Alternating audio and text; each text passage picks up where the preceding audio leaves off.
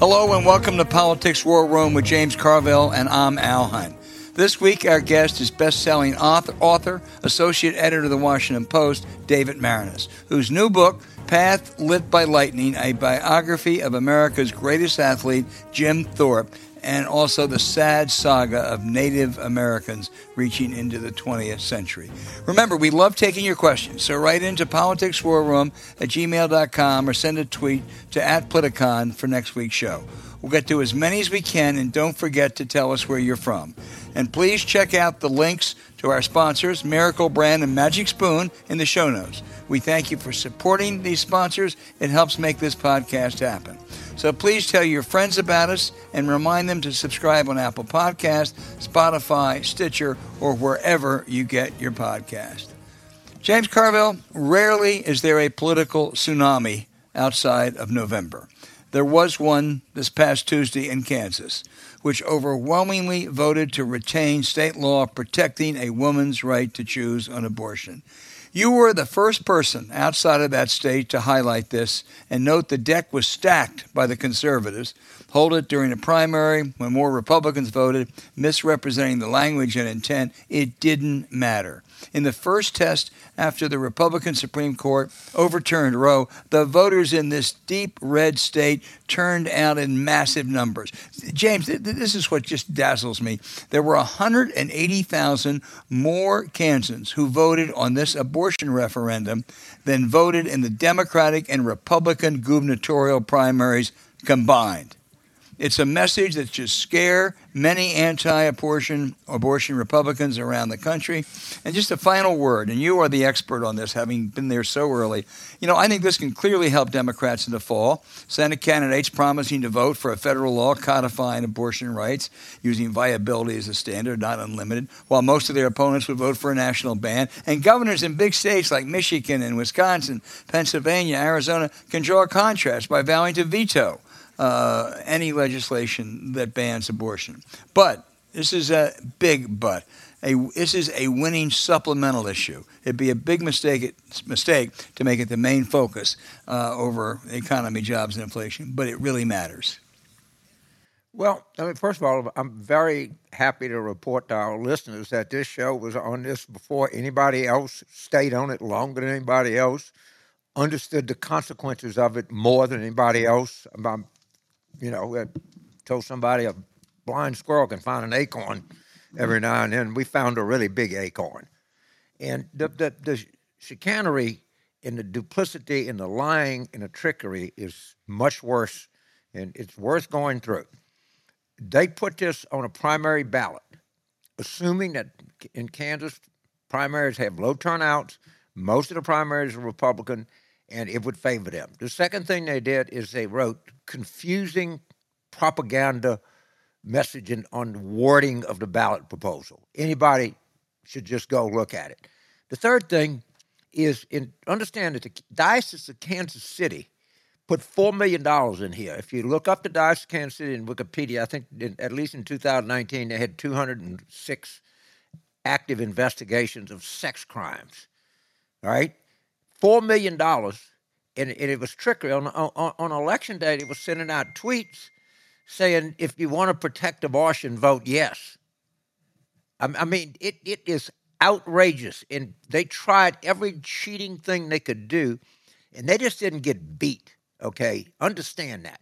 They got beat by 18 points, which is, elections like that don't happen. And it's people are sick of this crap. They're sick of the lying. They're sick of these right-wing preachers.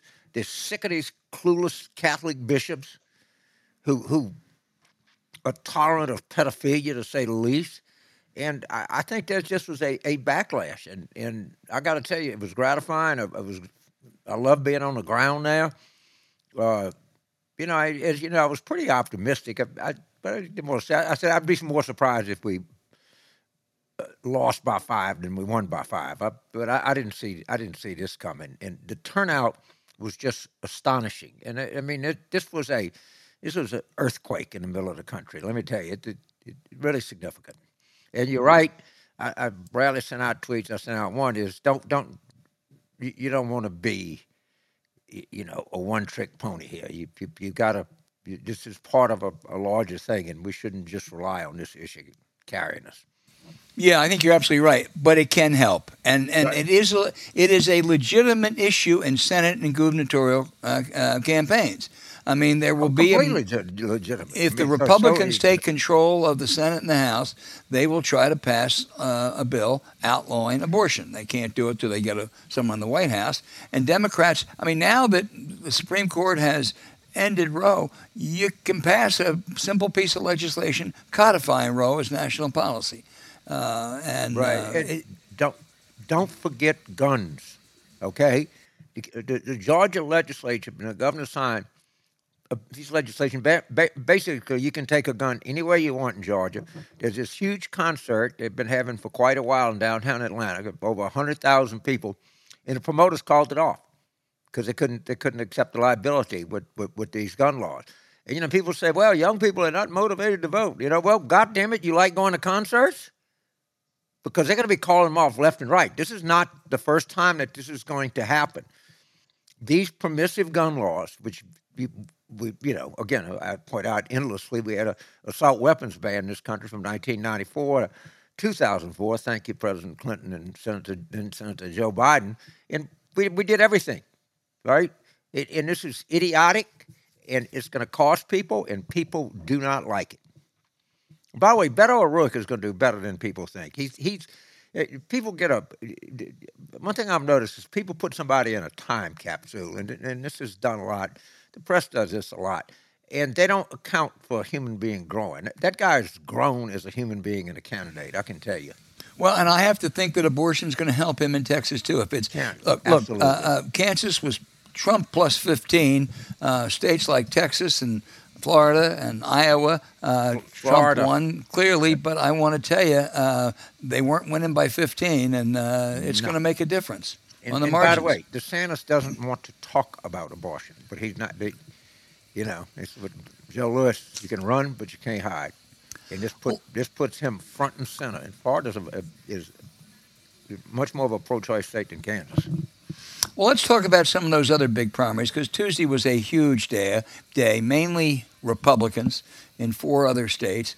And the Trump effect is mixed. He'll claim credit for Republican Tudor Dixon winning in Michigan. Hell, he embraced her 3 days before the primary when they knew she was going to win. And then in one of the most cowardly acts I've ever seen, in Missouri, it was a Senate contest between the Attorney General Eric Schmitt and Eric Greitens, the former disgraced governor. So what did Trump do? He endorsed Eric. So guess what? He's claiming credit now. Sure, Donald. But he did score major wins in Arizona, defeating establishment candidates, apparently for governor, certainly for senator, and secretary of states, with all candidates who peddled the big lie that the 2020 election was stolen. He also backed a congressional candidate in Michigan with help from Democrats, who think he'll be easier to beat, who defeated one of the 10 Republican representatives who voted to impeach Trump. 2 Washington State pro-impeachment Republicans survived this round. But if, as expected, Liz Cheney unfortunately loses next week, 7 of the 10 Republicans who voted their conscience on impeachment, James, will be driven out of the party. The orange criminal has been weakened, no question about that. But with all these election deniers winning, he still is the dominant force and still is the Trump Republican Party.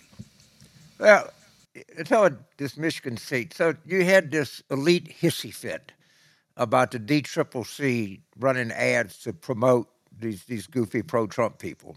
I had no problem with it. I actually wholeheartedly approve of it. And that, I think it's Michigan 10th District out in Western Michigan, they promoted this goofy guy, and he won by a couple points. It made a difference. I think it's if they 3, win that seat, now, it's still pretty, let's see what happens. But I wish all of these, do-gooders people would, understand that politics is a tough combat sport. And I just, these people have always irritated me, and they irritate me today. They have this smugness about them. We're principled, and people in politics are not. Okay, fuck you. That's what I think.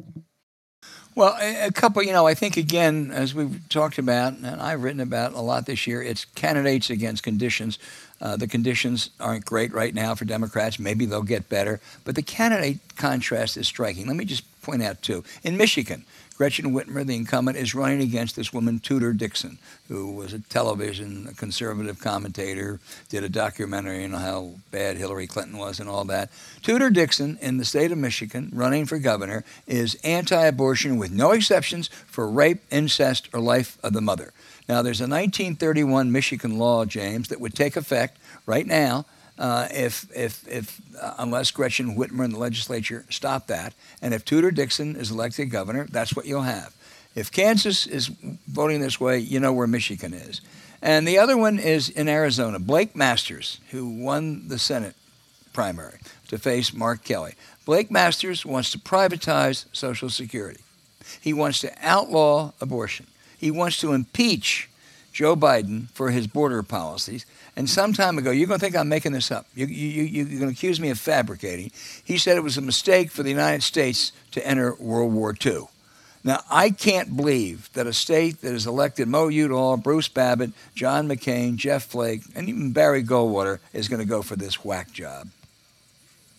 Yeah, I completely agree. And something tells me Mark Kelly is going to raise a lot of money. Don't know that, but I think he'll raise much more than he needs. And, you know, the tragedy of all of this is you're looking at the mainstream of the Republican Party. I'm sorry.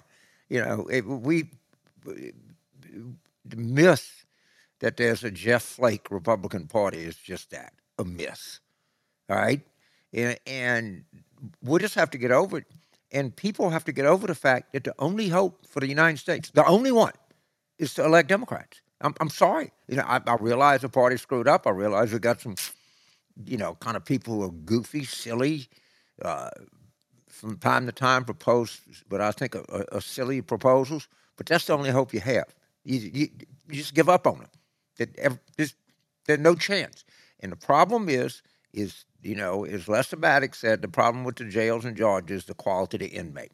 The Republican Party has a massive problem. Most of the people that vote in their primaries are low-quality human beings, and you can't get around that. It's that Republican voter that's doing this, and it's not every Republican, but it's a majority of Republicans, and let's understand that. And as distasteful as some of these Democrats can be, that's the only hope the United States has. You know, in the past, when you would argue over taxes or national security or the level of government spending, you know, you and I might have one view and it might be different, but there was a legitimate debate. I mean, you could at least argue it, you know, whatever you thought the merits were. When you have hundreds of Republican candidates for high office, governor, senator, secretary of state, running on denying that the 2020 election was legitimate, that is a 100% certifiable lie. I mean, that's just, and it does great damage to the republic. It really does. And they're dangerous. And you're right, they have to be defeated. But understand it, you know, at the times the arguments were being made, you suspected they were wrong, but you didn't know. So when they said, well, if you cut taxes on wealthy people, there'll be a trickle-down effect, everything will blossom. That has turned out to be demonstratively not true. Okay, they might have thought it was going to work, but in the year 2022, we know more than we did in 1982. And cutting taxes on rich people has one effect. It makes rich people richer, and that's it. Yeah, but James, let me interrupt because, I mean, I'm sorry. That's still, you know, I agree with you, but that's still a debate. The idea that the election was fraudulent, the idea that it was stolen, that is a much more serious, a much deeper lie. That profoundly affects our whole system of government. There's not a serious person that would say that cutting taxes for rich people is similar to the economy. I'm sorry. Well, I'm sorry. I disagree with them, but there are people who say that. It is totally different than saying that the election was fraudulent. That goes to the kind of cornerstone of what a democratic system is all about. And I think it's a mistake to conflate the two. I'm just making a point. I'm saying that we now have a mountain of evidence that this shit doesn't work. We didn't know for sure if things like Head Start or nutritional assistance or some of that stuff, we thought it was a good idea, but we didn't know. We now know that works. We now know that. And it does not promote people not working and all those stuff to say. We have a body of evidence. We grow in knowledge over James, 40 I'm not years. making my point. There's not only a mountain of evidence, there's a universe of evidence that came in right away that Right. the election was legitimate. That is a issue that really goes to the heart. If you don't believe in honest elections in this country, it doesn't matter what your views are on other things. It really doesn't. Right.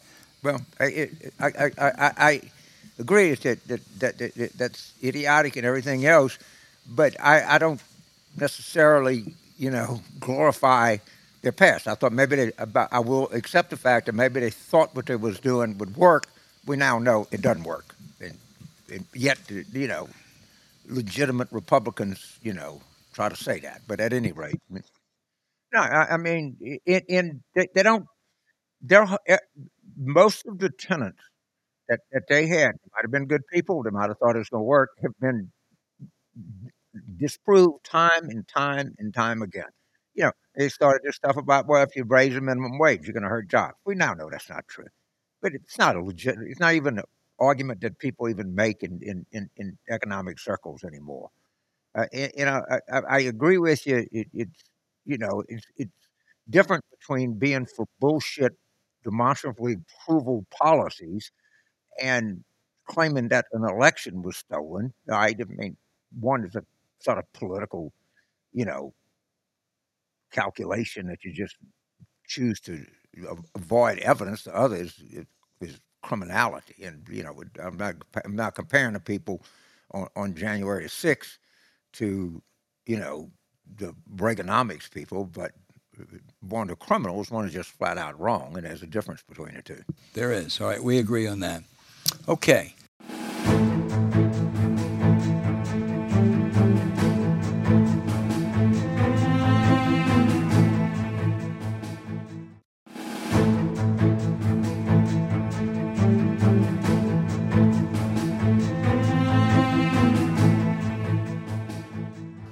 Hey, James, whether it's politics, war, family, or sports, David Maraniss writes great books. I have said he and Evan Osnos are our David Halberstams. He's just incredible. David, your latest, Jim Thorpe, may be the best. Oh. You write not only about the greatest athlete, but the sad saga of our treatment of Native Americans. Let's start with the athlete. Excelled in track, running and throwing, played professional football, professional baseball, even tried a little basketball. We've never seen an athlete quite like this, have we? Well, no athlete in the modern times has done everything that Jim Thorpe did. I think there might be some athletes who could have done it, like Bo Jackson, perhaps. But no, I mean, Thorpe was unique in all of those ways. No one has ever won gold medals, been the best football player in America, All-American in college, and the greatest pro during the early years, and played Major League Baseball. I mean, not even Michael Jordan could do that. I mean, Thorpe wasn't as good at baseball as he was at football and track, but he was a major leaguer, and in 1 year with the Boston Braves, he hit 327. So, there you go. We'll sign him for the Washington Nationals right now. David, tell us about the Carlisle Indian School. That's where he made his mark. It was one of the great powerhouses in the early part of the 20th century. Tell us about the school. Well, the purpose of the Carlisle Indian Industrial School, its motto was, kill the Indian, save the man. Its purpose was to acculturate, to assimilate American Indians and make them as white as possible. It was, ironically, an effort done by progressives thinking they were doing well in preventing the Indians from suffering from genocide. But in fact, they were taking away their culture, their religion, their hair even. They'd cut their hair, their language, everything about them to try to make them white. It had several sort of contradictory effects. One was that it had a great football team led by the legendary Pop Warner, who really made his name at Carlisle with Jim Thorpe. They played all of the best teams on the East Coast, Harvard, Yale, Army, Syracuse, and beat them all, Penn, beat them all during that period when East Coast dominated in football. But the school had as many minuses as it did pluses. It took Indians away from their homelands. The first uh, Indians who went there in 1879 when it was formed were Lakota Sioux, and they thought they were going east to die, to show their bravery. And sadly, over the years, many young Native Americans did die at that school. To walk the cemetery there, which is now the Army War College, it still has the Indian cemetery there, and to walk that is a haunting experience, seeing all of those young American Indians who died while they were at school there. Wow. We'll come back to the treatment of the Indians. A couple more things about Thorpe the athlete. 1912 was the year of Jim Thorpe. The Stockholm Olympics, and then for him and his teammates, a special football game against West Point. I think that year might have been the most luminescent year of any athlete in sports history, starting with those incredible performances in Stockholm, where he won both the decathlon and the pentathlon, running away with both of those great events. And then he came back from that and was basically a global figure by that time, but he went back to Carlisle for his final season playing football and had a great All-American season. The statistics in that era are incredibly iffy, but it seems like he ran for at least 2,000 yards. And the greatest game he ever played was against West Point on November 9th, 1912. Mikey Stadium didn't exist then. The game was played on the Plain. And it was, think about it, it was American Indians against basically the U.S. Army, finally on a level playing field. And the Indians knew what they were up against that day and what it meant symbolically. And Jim Thorpe had his greatest game ever in a 27-6 win, where he outplayed and knocked out of the game a linebacker for West Point named Dwight David Eisenhower.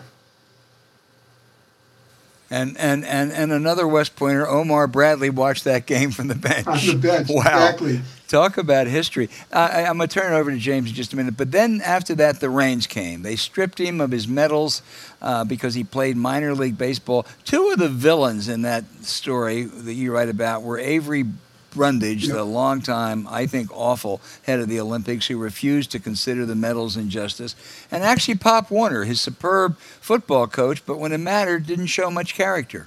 Now, Pop Warner was an innovative, inventive, brilliant football coach. After he left Carlisle, he led Pitt to some undefeated seasons and then went on to Stanford. And, of course, people know him today because youth football is basically named after Pop Warner. But when I studied what he did with Jim Thorpe, he was cowardly. He knew exactly what Thorpe was doing. I document that in the book. For years, he had sent his athletes to play minor league baseball in the Bush leagues. Thorpe was recruited by one of Pop Warner's best buddies up in Pennsylvania to play in the Eastern Carolina League. Now, hundreds of young college athletes were playing minor league baseball during the summers during that era, but they were all doing it under aliases. Dwight Eisenhower, who I already mentioned, played in the Kansas State League under the name Wilson. There were so many aliases in the Eastern Carolina League that they called it the Pocahontas League because everybody was named John Smith. Jim Thorpe played under his own name. And when it was finally revealed, he played under his own name, so it was in the box scores in North Carolina every day for 2 years. But 1913, shortly after he won the gold medals, another East Coast paper in Worcester, Massachusetts, wrote the story interviewing one of his coaches down in Carolina. And then the big story broke, and Pop Warner pretended that he didn't know anything about it, and he basically threw Jim under the bus from that point on. Avery Brundage, it's stunning to me. I didn't really think about it, but you think about Brundage as this fat cat, cigar-smoking, rich hotelier. He was a decathlete himself. He competed in those 1912 Olympics on the team with Jim Thorpe, and he was terrible. He was so bad that he quit before the final events. This arbiter of amateurism who constantly was talking about how it was important just to compete and not nationality or how you did. He quit because he was doing so poorly. Anyway, from then on, as he rose through the ranks, first to become the head of the American Olympic Committee, the U.S. Olympic Committee, the International Olympic Committee, decade after decade, he refused to allow Jim his medals back while everybody else was pushing for them. And he went to his grave still denying Thorpe his justice. Well, against Jim Thorpe and for the Nazis in 1936. Exactly. What a legacy. James Carville. How did he get his medals back, David? That's a good question, because in 1983, when the Olympics were coming to Los Angeles the next year, finally enough pressure had been put on Juan Antonio Samaranch, the IOC president, that they did a celebration in LA where they gave Jim Thorpe's 7 children copies of those medals. But that's all they did. They didn't change the record books. He still was considered, he wasn't in the record books. The people who finished in second place in Stockholm in those events were still considered the winners. And it wasn't until this last month that finally the IOC decided that enough was enough, and they put Thorpe back in the record books. The medals are, who knows where those are, but he's got the records that matter the most for him. He is the Olympic champion again. It took 80 years. So let's go back to November 9th, 1912. And this was a football game, but it was very much a cultural event. I mean, I think the Indians and the Native Americans were a little pissed off at the French and Indian Wars. I mean, at the Indian Wars the U.S. conducted on them. And there were probably some people still on the faculty at West Point that participated in those wars. I mean, was there a real sense we're going to get these sons of bitches for what they did to us? Oh, totally. Yes. And Pop Warner, the coach, played up that fact, that this was finally the time to get back at the Long Knives, as the cavalry was called. You're absolutely right. I mean, this event, the game took place only a mile from the grave of George Armstrong Custer, and the Carlisle Indian School was founded only 3 years after the Battle of the Little Bighorn. So all of this history was playing out. And, there's a great Native American novelist and playwright named N. Scott Momaday, and I quote him in the book saying, there was something in the air that cold November day, something made of omens and prophecies. Some old imbalance was being set right. And that's really, football games are football games, but this one was more than that. It was well covered nationally. I mean, totally. My dad used to talk about it all the time. He was just, Jim Thorpe's greatest athlete ever lived.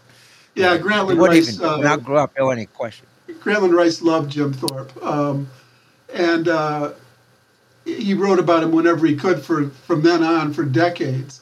But I mean, it's hard to think about today, but East Coast football was the thing then in college sports. LSU was good, but really the East Coast is where all the sports writers were, and that got all the attention. So every sports writer in New York, at a time when there were 20-some newspapers in New York, went up to West Point for that game, and it was incredibly well covered. Before I turn it over, just as a historical thing, a lot of Union heroes, Phil Sheridan, even my guy William Tecumseh Sherman, LSU's first president, they didn't distinguish themselves in the Indian Wars or in the Civil War. The U.S. government was pretty awful. I mean, it was the U.S. policy, to basically manifest destiny. The Indians were in the way, get rid of them by whatever means necessary. So, doing phony treaties, moving them across the Mississippi, and then killing them once there, and then taking away their land and sending them away from their homelands. Yes, Sheridan, Sherman, even O.O. Howard, for whom Howard University is named, was an Army general who chased Chief Joseph and the Nez Perce all the way across the Northwest. So there's this irony that many of these great generals who fought to free the slaves, in the Civil War, were progressive on African American issues, were also Indian killers. That's just part of the contradictions of American history. Well, no one brings them to light better than you, Albert. David, Jim Thorpe is not a especially large man, and one of the great descriptions that you cite in the book is of the famed poet Marianne Moore, who taught at Carlisle, who said Yeah, he had that's something. incredible. He had an ease in his gait, equilibrium without structure. He was the epitome of concentration, wary with an effect of plenty in reserve. Wow. You know, great. You know a great athlete when you see them usually, and there's something that's just electric about their presence. And Jim Thorpe had that. I think Marianne Moore described it as well as anyone could, but sometimes you just have to see it. And you know, Thorpe was one of those athletes that was powerful, beautiful, electric. You know, great athletes never look like they're working that hard until they are. You know, whether it's Lionel Messi on the soccer field or you know, anybody. I mean, they all have this incredible storage of energy that they explode with when need be, and that's the way Jim Thorpe was. Well, boy, you know, even looking at his pictures in your book, you get that sense. It's incredible. You know, as an American Indian, he faced slights throughout his entire adult life, before Carlisle, doing Carlisle, and a lot afterwards. Yeah. But he championed their cause. He tried to get Hollywood, you write, to have Indians play Indians in movies. He failed, even in the movie about his life. But he never ran away from his heritage, did he? He did not.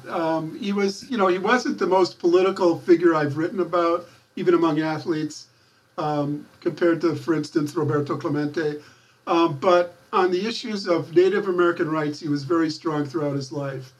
And you're right, there was a period in the 1930s, especially, when he was living near Los Angeles, and he was basically the leader of about 200 to 300 Native Americans who were extras on movie sets. And they were pushing hard to persuade the studios to hire actual Indians instead of fake Indians with grease paint, you know, white guys or whatever, to play Indians. So he was the leader of that movement during that entire period. And it reflected his pride in who he was. David, he died in a trailer park, destitute, drinking cheap wine, you write. Yet you don't see his life overall as a tragic one. Well, it certainly had a lot of tragedy to it. But no, I mean, you know, I kept, you know, as I was researching the book, I kept rooting for something better to happen for him as he lived out those final 30 years. And then I came to realize that it was perseverance, that he showed incredible perseverance. Just keep going, keep trying to find another job, keep hoping for that break. And, you know, as you guys know, and Carville sort of lived off this, you know, perseverance is a wonderful attribute for a politician or for anybody in life. Yeah. So David, I got to tell you, it's one of my 5 greatest political stories of all time, and you were involved in it. Okay. So it was a Saturday in September of '92, and I'm at the Capitol Bar in Little Rock drinking with Hunter Thompson and P.J. O'Rourke or something, and George calls and says, "Holy shit." He said, David Maraniss has a story. The Republicans put out something that Clinton had raised taxes 124 times. It was total bullshit. That it raised a fee at a state park. They'd call it a tax increase. And so you call Betsy Wright, and she said, well, actually, it was 127, not 124. Hey, you ruined my Saturday night. I'm sorry, James, but I think some other things ruined more of your Saturday nights than that. But it's name dropping at its best. It has the benefit, unlike a lot of stories, still it's 100% true. It's not at all exaggerated. No, it is true. Yep. You had a good sense to call Betsy and not me. Oh, totally. That's what you got to do. I mean, you know who's going to spill the beans. Well, I mean, you've had a remarkable career in journalism and as a biographer and everything else, and you know, all of our listeners would be well to read this book and the other ones that you've written. I mean, the one on Bill Clinton, the one on Obama, Vince Lombardi. I mean, you name it. I mean, you have a real range, and it was just a delight to be able to interview you on this show. Well, you sure are, and the wonderfully touching you. one you wrote about your family, too, David. Let me ask you a question that just Yeah. puzzles me. There is a small town in the Poconos named Jim Thorpe. It's one of the very Right. few towns in America with a surname and a last name. And I guess that may help keep the legacy alive. Yet some of his relatives wanted his bones to return to his native Oklahoma, his tribal ancestral home. Which would have been better? Or which is better? Well, let me start by saying I have nothing against the people of Jim Thorpe, Pennsylvania. They didn't do anything wrong. It was Jim Thorpe's third wife who basically sold his bones to some place that would build a mausoleum to him, and she persuaded them to change their name to Jim Thorpe from Mauch Chunk in East Mauch Chunk, Pennsylvania, to Jim Thorpe. So they did it, and they built the mausoleum. His bones are there. People go there. It's not the biggest tourist attraction in the world, but I believe that just like the young people who died at Carlisle and are buried in the cemetery there, finally they're being repatriated to their homelands, to the Ojibwa in Wisconsin and the Lakota Sioux in South Dakota and elsewhere. And I think Jim Thorpe belongs with the Sac and Fox in Oklahoma. That's where he was from. That's who he is. And he never stepped in Jim Thorpe, Pennsylvania in his life until he was, Well, I'll just say bones. this. I don't know if it was egregious or not, but it's not even in comparison of Trump burying his first wife to get a tax break on his golf course. It's just It's pretty a much. stretch, James, but there's something there that's a little bit off about both of them. Right. More so Yeah. with Trump. I think you're probably right, but I want to second what James said for all of our listeners out there. You want to get right away. Path Lit by Lightning. I mean, the Jim Thorpe book, it is an incredible read. There are parts that are really sad. David, you talked about you're doing your research. I kept pulling, I'd get to page, 344 and say, all right, it's going to get better now. It's going to get better now. But it is an incredible book. And again, it's Path Lit by Lightning by the great David Maraniss. Please, everybody get it. And David, thank you so much. Yeah, you Hey, bet. it was Not great talking to you 124, both. 127. All right. All right, man. All right. Thank you.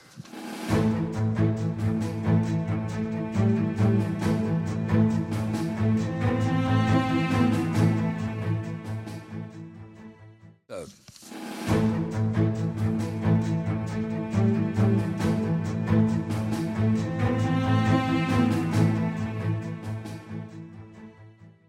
okay, now for our questions, which we love every week. Gosh, we got a great group of people out there sending in questions. James, we got a number of questions who want to turn to the great Machiavelli of American politics, James Carville. So Linda in Holden, Mass. asked, does making campaign phone calls do any good? She's obviously involved in a campaign. They usually seem to annoy people, and they're miserable. So does it make more sense just to donate money, which I do as well? And by the way, what do you think of the state party in places like Pennsylvania? But take the first. Yes. I mean, I think a direct contribution to a campaign, I always tell our listeners that's the best thing you can do is give it direct to the campaign. And a lot of it depends on the list that you get. I mean, you're making calls to get, potential Democrats out to vote, or you call them swing voters, et cetera, et cetera. They're doing phone calls. The most important thing is the list of voters you get. But there's also, you might annoy some people, but there's some people are just lonely. I mean, if you can see it when you go to a supermarket or you go to a coffee shop, and they just have a chance to converse, and you could get some voters to come out and vote that maybe wouldn't or forgot about the election. So, but I think it's a noble undertaking and can be of some value. I guess, boy, I stay home most days, and I hate all those telephone calls. But You have a lot of people that call you. There's a lot of lonely people in this world. yeah, And that's particularly true. people that don't vote that much. I mean, with people that listen to the show, are engaged, and after the show you get 5 text messages and you return 3 calls. Most people's lives are not like that, and I think the phone calls can be effective, particularly in older, less affluent Americans. Well, Kim in Ashburn, Virginia, says she votes in every election, a solid Democrat. But come on, the Democrats play too nice, she says. If charges aren't brought against Trump, I have to question my knocking doors, serving as election officer, or voting anymore. Aside from being a good citizen or trying to save democracy with my one little vote, what's the point? Kim, you're right. There's a lot of stories written about the political repercussions if Merrick Garland, or I suppose the prosecutor down in Atlanta, indicts a former president. Well, let me tell you, there are huge consequences if they don't indict a former president. The consequences, certainly for people like you, will make you certainly less eager to stay involved, as you apparently are in politics. And for those people who talk about the rule of law, you don't want to have to put an asterisk. It's the rule of law for everybody except an ex-president. Yeah, I'm very sympathetic to the way you feel. And, it's always a discussion. Well, if you indict Trump, are you just going to stoke his thing up, or what are you doing? If you think he's a criminal, bring him to justice. All right? And I got to give to January 6th. A lot of people skeptical about this committee. I take a little credit. I was a little less skeptical and more optimistic than a lot of people.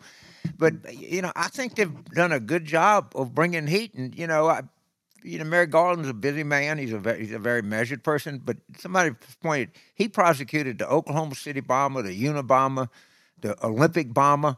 All right, and this guy, we tend to get down on him, but he might be, he might be very quiet and he might be very deadly here. And I think that he is starting to realize, and they're starting to call people that you just can't let anybody in the country, much less the president, go on a crime spree, because that's all Trump was on, was a crime spree. And the shit in Atlanta is serious. It's a heartbeat. James, Dan in Concord, New Hampshire, I think maybe trying to tweak you a little bit here. He says, if Democrats were in the majority in a state with a crucial ballot question, would you favor scheduling the vote for a date inconvenient to the other party, as Republicans did in Kansas? I can't think of a certain example, but I probably would, but I would be a little trepidatious, because if you do that, what happened in Kansas actually pissed people off. You got to be careful, because it's the law of unintended consequences. I don't think it was some dubious legality to have a ballot measure on a primary ballot. They did something to cover it up, but I would, people, a lot of times Democrats will schedule a casino referendum on the day of an election under the correct theory that the casino people spend a lot of money on GOTV, and a lot of minorities and Democrats are targeted for to get out the vote, to go vote on the casino referendum. So that's not unheard of. And I don't so much think what they did was unethical, but it backfired, because when you try that, it people see it, and it irritates the hell out of them. And I think that was a big part of what happened in Kansas. If you put this convoluted propaganda message that's on the ballot, it really irritates the hell out of people, because they can see through it. So the answer is, I would do it if I thought it worked, but I'm very, very cautious, because when people catch on to what you're trying to do, it irritates them. Yeah, no, I agree. John in Spring, Texas asks, was Pelosi going to Taiwan a bad idea? John, virtually the entire foreign policy establishment, most editorial writers, most foreign policy columnists say, yes, it was a bad idea.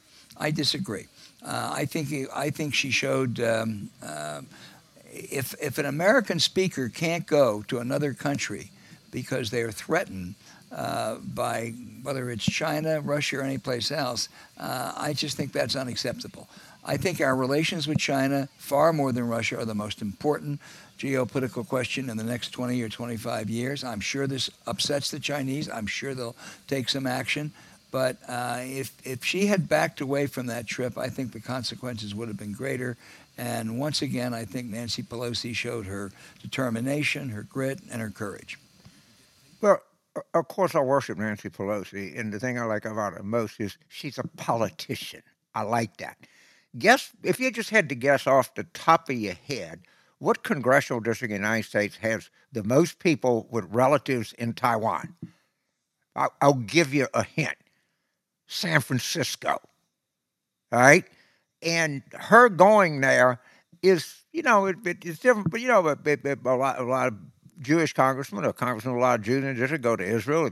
Not uncommon for Irish politicians to go to Ireland, Italian politicians to go to Italy. She was doing constituent service, too. Don't forget that there was a political motivation here. And I kind of like that. That's part of her job. Well, another disagreement. The foreign policy establishment doesn't acknowledge that politics exists. Yeah, I don't think that had a thing to do with her trip. She was going to question whether she wins by 84% or 82%. But and she has been. She was in Tiananmen in 1990, protesting what the Chinese had done there. She has a long record on this. I'm not surprised that she went, and I think on balance, it's good that she did go. She was probably informed by many of her, constituents as to the problem, but every politician runs scared. Well, maybe.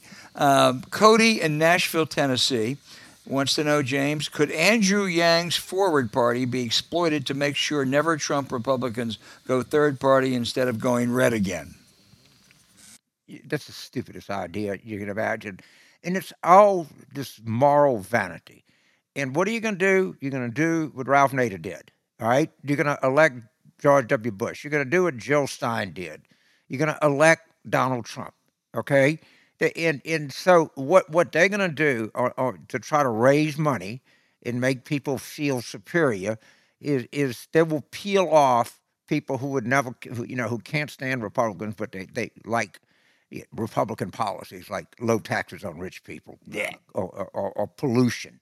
All right, and this is just Andrew Yang and Christy Todd Whitman and David Jolly just parading in front of the country, how moral and ethical we are. It's a terrible idea. Anybody gets involved in it is a fool. Agree. Mike in San Diego, California, says about Build Back Better, it looks like a much reduced bill by Joe Manchin may get passed. But would it have been wiser to have broken these down into smaller bills with specific goals and smaller price tags? Names like Americans would understand, lower prescription drug prices. Mike, that was a debate back then. That's a lot harder to do than you think. You have to go through all kinds of procedural hurdles. Passing legislation is never easy. And I haven't been a critic of Chuck Schumer, but I had my doubts. I thought he was no Nancy Pelosi. I give him great credit on this. He showed tremendous patience. He dealt with Senator Manchin, I think, privately, but he dealt with him well. Other senators helped too. And I think they're going to pass this bill. It's a good bill. It will help a number of people, should help Democrats a little bit in the fall, and it drove Mitch McConnell crazy. Those are all very worthy goals. Well, I always defer to you on the legislative process because, A, I don't know very much about it, and B, you know a lot about it. You've covered it for the last gazillion years. My favorite is Susan Collins, who the media keeps falling for every time, saying, well, I can't, because Manchin made a deal with Chuck Schumer, I can't vote for marriage equality. What the hell are you talking about, woman? What does one have to do with the other? And people keep taking her seriously. She's not a serious person. She's goofy, all right? I mean, so you really made me mad because you made a deal. It's absurd. That's why it's a large part of why people hate Washington. That reminds me of the great basketball story that Jerry Tarkanian said that the NCAA is so mad at Kentucky that they're going to put Cleveland State on probation. Yeah, it's the same thing. It's just like the other thing is they really got it. It was good to see. I give Jon Stewart a lot of credit on this. It was good to see the cookie jar slam on their hand with this. Oh, they sure did. John Ted Stewart Cruz. and John Tester. And they got to keep that fist bump of Ted Cruz and Steve Daines, and they got to run that and loop that and just run it constantly. Yep. James, we got two questions. One from, I'm going to combine them for the final question. John in Sonoma, and then Jerome in Old Bridge. John says, pretend that Trump doesn't get the nomination. Is DeSantis even more of a threat to democracy? And Jerome wants to say, should Democrats do something to try to get the Trump people involved to hurt DeSantis because he could be a bigger threat? Your take on DeSantis v. Trump? Yeah, he is definitely smarter than Trump. And he's just as, and I think he's smarter and he's ideologically deeper.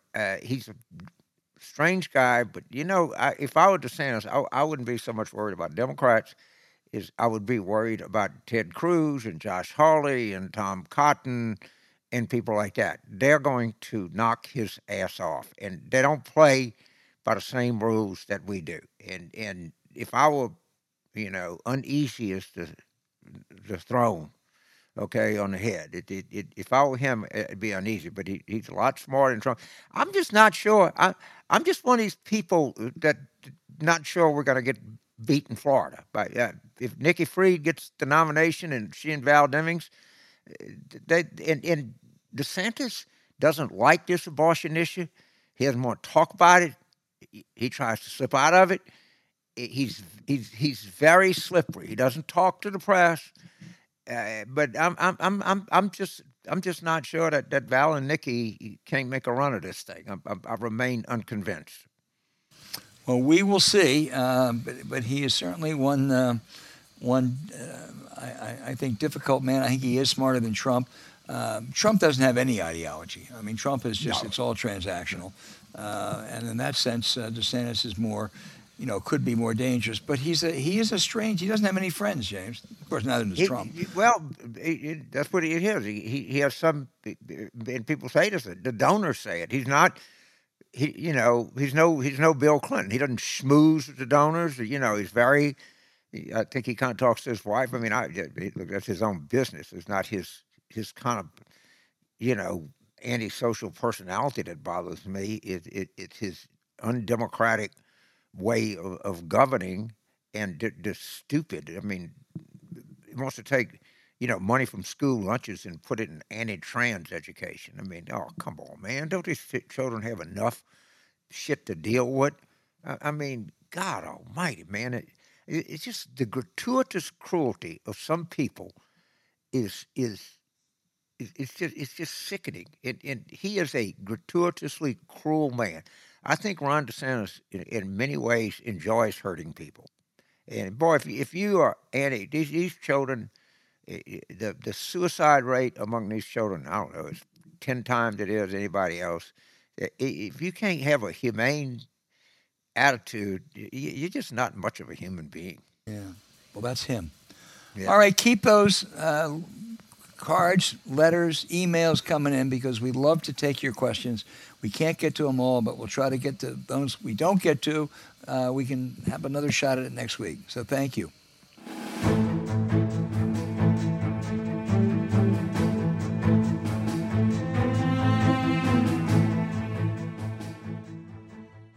All right, now for the outrage of the week. James, rather than an outrage, I want to pay tribute to one of the greatest athletes and citizens we've ever known, Bill Russell, the legendary Boston Celtics.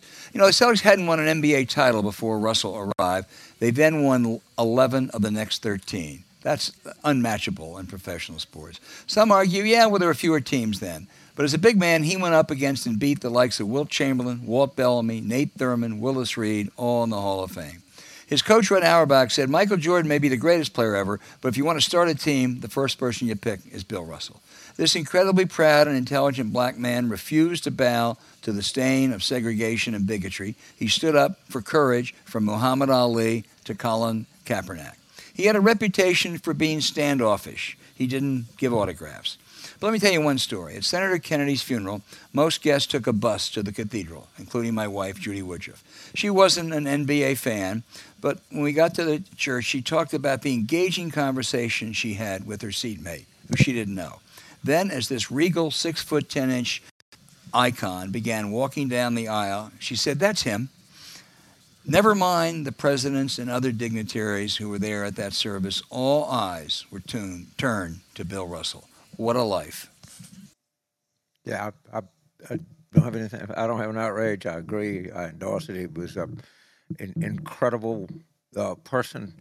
I was around him. I know him as be a little bit of a stretch, but I've had conversations with him on 3 or 4 different occasions, and I've seen the way that I reacted to him and other people reacted to him. And I'm proud to say he's a native Louisianian, and he was just an incredible competitor athlete, and he was a human being that when he spoke, you listened intently. So, yes, he'll be missed. What a great guy. What a great career. One of the smartest athletes of all times. There's a story on one of these, I think it's a Bill Simmons podcast, who spent time with him, and his wife went back to a 1956 Oregon State San Francisco game. This was 50 years later. He remembered every single play. There was never a player who was a better student of the game. So, and he one had of my favorite quotes is when he was playing at San Francisco and they won those national championships. K.C. Jones was on the same team, and he was declared ineligible for the NCAA tournament. And Russell was in college. I said, "What do you think?" He said, "The spokes change, the wheel keeps rolling." Yeah.